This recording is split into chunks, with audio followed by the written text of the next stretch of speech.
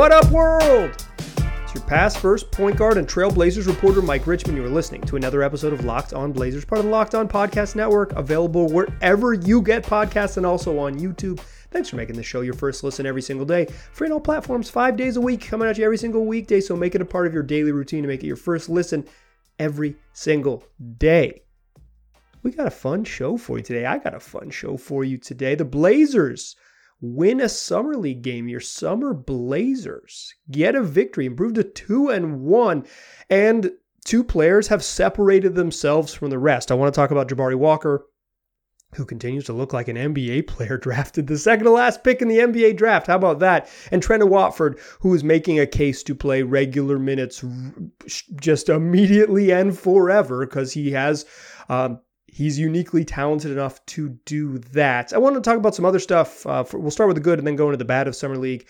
Those two are separating themselves. Nobody else so much just yet. And the ESPN decided to force Richard Jefferson upon us during this game. And I want to talk a little bit about that experiment. If you were lucky enough to watch it on television, you got to experience it with me. And it was a lot.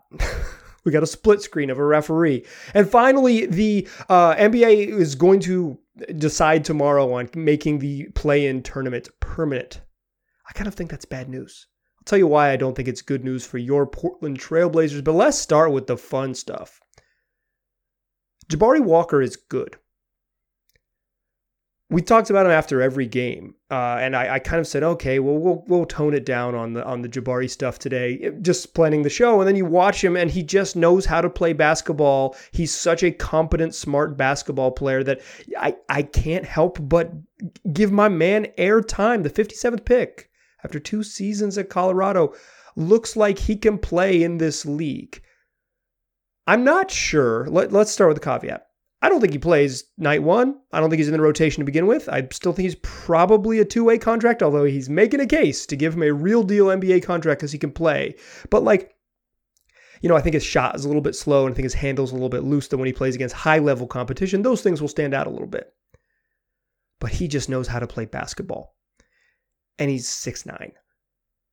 And he's strong, and he has multiple skills. Like, he made some jumpers tonight. Ball go in. It always looks better when the ball goes in. But, he just has some skills. The things that stood out to me this evening from Jabari Walker, and I think this was when it starts to get exciting, was that he made some plays on defense that weren't blocking shots and getting steals where you're like, oh, the dude just has a great sense of how the sport is played. One where he corralled a ball handler on a switch and just moved his feet and chopped his feet and kept a guy in front. And then another where he pressured a big away from the rim, like a like-size player away from the rim, and just moved his feet to make it impossible for a one dribble move to beat him. The ball ended up getting knocked away and it stayed with the Knicks. But two little minor defensive plays, not going to show up anywhere. They're not going to be on my man Tristan shooting slow-mo videos for the Blazers on the baseline. They're not going to be in Tristan's highlight package. Tristan, if you're listening, make a highlight of Jabari Walker slowly or moving his feet in super slow-mo and corralling a ball handler on defense. The nerds would love to see it. But if you watch him, he just knows how to play basketball. There was a play late in the game where he caught the ball on the wing, double team came, he just quickly got rid of it and found Trendon Watford in space. Watford finds Greg Brown for a dunk. Moving the ball quickly just created the advantage. Trendon Watford does the rest with his smarts. Greg Brown, one thing he can do is cut baseline for a dunk, and he sure as heck did it. Jabari Walker can play. I'm not sure he plays night one, but he can play in this league. And the best thing you can say about him is if he's not in the rotation night one, totally makes sense. The Blazers have veterans ahead of him who are better basketball players than he is. But if one of those dudes can't play for some reason, or they pick up a third foul in the first half, I think you can look down the bench to a young man who was the 57th pick in the draft and say, hey, Jabari, we need you. Can you give us 4 minutes to close out the quarter because Nassir Little picked up his third foul, because Justice Winslow picked up his third foul, because somebody sprained their ankle and they're going to miss, the weekend games. I think Jabari Walker is a very comfortable plug-and-play guy because of his sense. He just knows how to play basketball on both ends.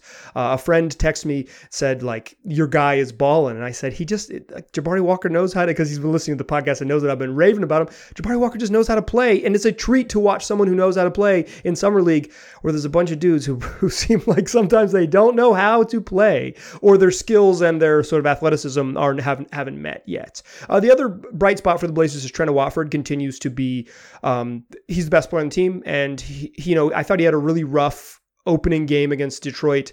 The Pistons were big, and I think their size was not something that Trent could take advantage of. And I thought he was a little loose, just trying to push the ball in transition and play a little too fast. He has slowed down in games 2 and 3, and he looks good. When he has a mismatch, Trent Watford can exploit it. I think the concern with him is when he doesn't have a mismatch, he doesn't create advantages. But yeah, sure. Most role players can't, if you could take advantage of everyone, you'd be a different level of player. But when Watford has a physical advantage with someone, he's really quick to recognize it, and he gets to it. In this game, it was the post. He was a couple guys in the Knicks he was picking on. One in transition really stood out to me where he yelled at Greg Brown, come set this screen. This little dude can't guard me. Got the screen, took him into the post, hit a little push shot. Trent Watford's floater game and in-between push touch game from 14 feet it in is incredible. And so when he gets you in the post and gets you on his hip, on his backside, he can get to those little pushes, those little flip shots with his great touch and score. He did it 3 or 4 times tonight where he just used his strength. He does it against bigs where he can beat him with speed. When he doesn't have that advantage, he's still not a shooter. He still is either unwilling or just kind of not good at it. And so it's tough for him to create advantages in other ways. But my man finds mismatches and goes and gets them, and you've got to appreciate that about him. I think Trent Watford plays night one. I think he is first night rotation guy. Maybe not a lot of minutes, and depending on what the decision is with where Justice Winslow and Nazir and Jeremy Grant play and how those three play, because I think that's the spot for Trendon is somewhere in that he's going to play backup 5, but does he get minutes at 4 also? That would keep him on the court a little bit longer. He's going to play night 1, I think. I'm almost certain he'll play night 1, unless they stay big with Drew Eubanks. But my guess from how the Blazers have constructed this roster is that that's their backup center for some minutes most nights. And Watford he's good enough to take advantage of that spot. When he stays within himself, and he has a weird game that's hard to kind of figure out, when he stays within himself, he can be really, really effective. When he kind of steps outside of his skill set, he looks outside of it very quickly. The shooting is still going to have to get there for him to be a high-level NBA contributor, but he has enough herky-jerky touch that I think he's a night 1. I think he's your Blazers backup center on the first game of the season, barring roster changes, in which case I'll hedge. Those were the bright spots from Blazers Summer League. Jabari Walker and Trent Watford are bright spots. Those are the Blazers' 2 best players. I want to talk about some less than bright spots. I think some other Blazers young guys haven't taken that step forward, and ESPN subjected me to watching a lot of Richard Jefferson in just a complete misstep on how fans appreciate NBA refereeing. Let's talk about that in the second segment. But first, Built Bar, the best tasting protein bar on the market. That's what they're doing. That's what it is. I've been eating Built Bars and telling you about Built Bars for so long that I never open the ad copy anymore. They send us ad copy. I never read it. Here's why. I really like Built Bars. I don't need to read and tell you about how special they are. I just eat them. I eat them because they taste really good. They're covered in chocolate. They give you that little blood sugar boost that you're going to need, but they also pack a punch, 17 grams of protein with just 4 grams of sugar and 4 net carbs. Only 130 calories in the bars that I like. It's a pretty darn good trade-off and gets you going, lets you watch a Blazers Summer League game, and then crank out some podcasts, some audio and video content afterwards. So go get yourself some Built Bars. Jump on the train. Join me in this journey. Go to Built.com. Use the promo code LOCKED15. You get 15% off your next order. That's promo code LOCKED15 for 15% off at Built.com. All right. Talk about Blazers' bright spots. They got a couple not so bright spots, quite frankly, in the Summer League. Keon Johnson had a great game 1, but as it is with young guys, he's just been inconsistent, hasn't been nearly as good in games 2 and 3. There are moments with Keon when it clicks for him. There are moments when it clicks for him. He had a steal and a great pass ahead to Trent Watford in transition with his skills. He had a couple nice cuts. Like he made his threes tonight. Didn't shoot very well inside the paint. That continues to be an issue for him. But like, there are moments when you see it with him, but he's inconsistent. Like, he's a young guy still finding his way, and that's kind of what Summer League is for. And he will continue to be a developmental part for the Blazers. Like, you take someone as young as he was in the draft. They didn't draft him, but he went 21st to the Clippers. Like, you knew he was going to be a multi-year project. I don't think year 2 Keon is an NBA contributor, but he has tools that you want to see him keep growing.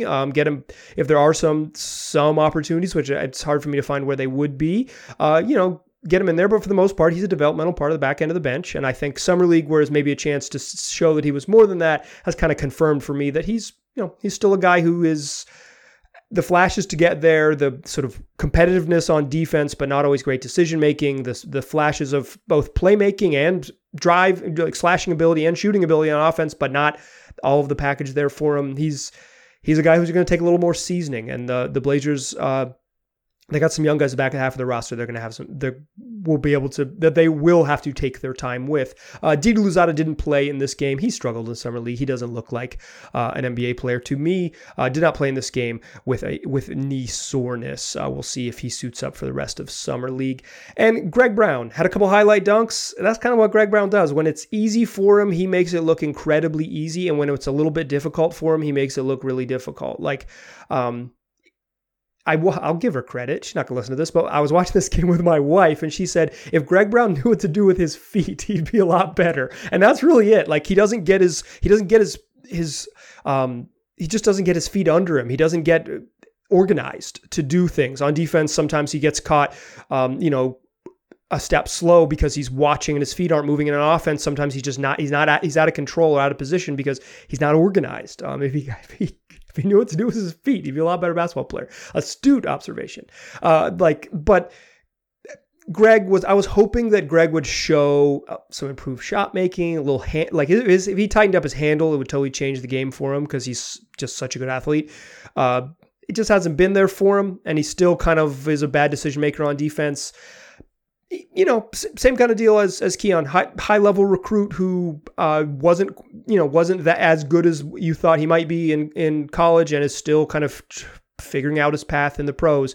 I don't think Greg is I think he's behind Jabari Walker pretty considerably in terms of like, hey, is there a 6'8" dude on the end of the bench that can play some minutes? That person is going to be Trent Watford. That person's going to be Jabari Walker, and Greg is a developmental part. I think what you're hoping in Summer League with this stuff is that someone is too good to be there. Someone gets sent home. Like, if you're watching someone in Summer League, you want them to be sent home because it's like, too good to play. You played 2 games. See you later. I don't think the Blazers have someone like that. I mean, you could argue Trent Watford is, but I don't think he is. And they need him just for organizational purposes. Helps the rest of the team with his skill set. And beyond like too good to be here, you're hoping someone jumps out at you like the way Jabari Walker does, where it's like, okay, clearly this is a young dude who's still, is a Summer League type of level of player, Summer League quality player, for sure belongs in these games, but like has some stuff. And I don't think Keon or Greg has shown you that stuff beyond just some athletic tools that nobody else has. And that's why they're there, because if they can put the rest of their sort of skill development with those athletic tools, they are different. There's a different calculation. The other bad thing that happened in this game is that ESPN employee Richard Jefferson refereed a portion of the second quarter, and like, whatever.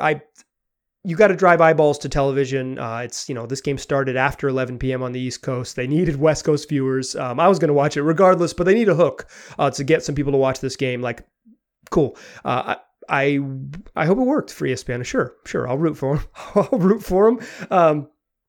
But for me, the refereeing spectacle deeply misses the mark with me as an NBA fan. I said with me like 10 times in that sentence, but with me, this is my personal opinion. It's my podcast, my microphone.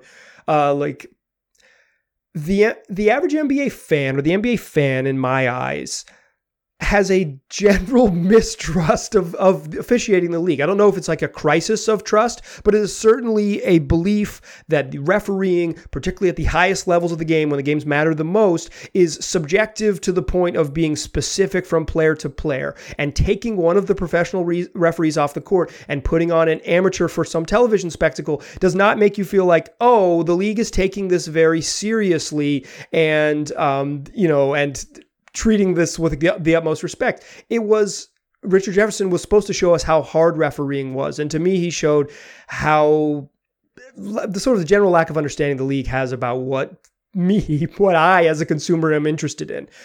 They brought in one of the directors of officiating, I'm not sure his title, but somebody who works in the league officiating office, Monty McCutcheon, longtime NBA referee. And he was really interesting on the broadcast, talking about refereeing and what they want to see and how they grade refs.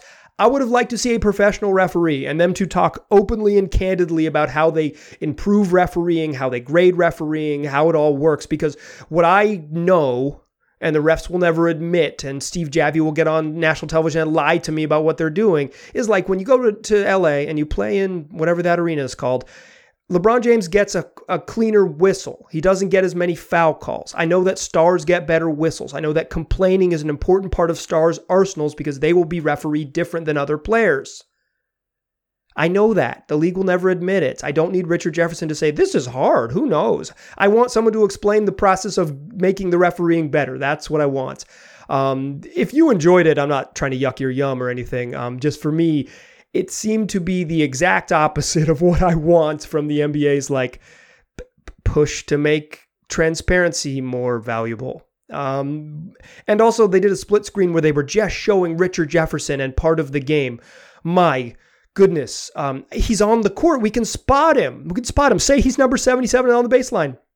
You just watch him if you want to watch him. It was a lot. It was too much for me. I got worked up about RJ. Let's talk about the play-in tournament. It's here to stay. Adrian Wojnarowski of ESPN and also Chris Haynes of Yahoo Sports both reported that on Tuesdays, you're listening to Tuesday, July 12th show, but on Tuesday, when the day the show comes out, the NBA Board of Governors is going to vote to make the play-in tournament permanently part of the league's schedule. And I kind of think that's bad news for your Portland Trailblazers. Let's talk about it in the third segment.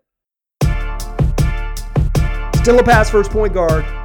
Still Mike Richman. You are still listening to Locked On Blazers. Play-in tournament's here to stay, and I just straight up think that's bad news for the Trailblazers. It's fun. Let's get that out of the way. The play-in tournament has improved the end of the season. The end of the NBA's season, the final 6 weeks for much of the 21st century sucked. They were awful because you had 8 or 10 teams actively trying to lose every single game. You had a couple teams bailing out and saying, okay, we do need to lose for sure. And you had a couple teams that were just like, well, we're locked into, we're either going to be 5th or 6th, and we'd actually rather be 5th, or rather be 6th, so we can just lose. It won't matter. We don't care about the outcome of these games. It has forced teams to care because one, you can't play for seeding in the same way if you're at the top of the bracket, and if you are 5th or 6th, there's real incentive to miss those spots. And if you are 11th, there's real reason to keep playing to end up in 10th. And if you're in 9th, there's real reason to keep playing and avoid 9th and end 8th. It has fixed the whole sort of back half of the playoffs and made those games more competitive. It incentivized teams like the Sacramento Kings to make a win now trade. They lost still because they're the Kings. It incentivized a team like the New Orleans Pelicans, who finished 36-46, to make a big serious trade and keep pushing along and keep trying to push the right buttons, plugging along, push the right buttons, and they ended up making the playoffs and gave the Suns a real, I don't know, I'm not going to say real scare. They gave them a challenge. They challenged a good team in the Phoenix Suns. They had a really successful season that they otherwise would not have had if they had been in the play-in tournament.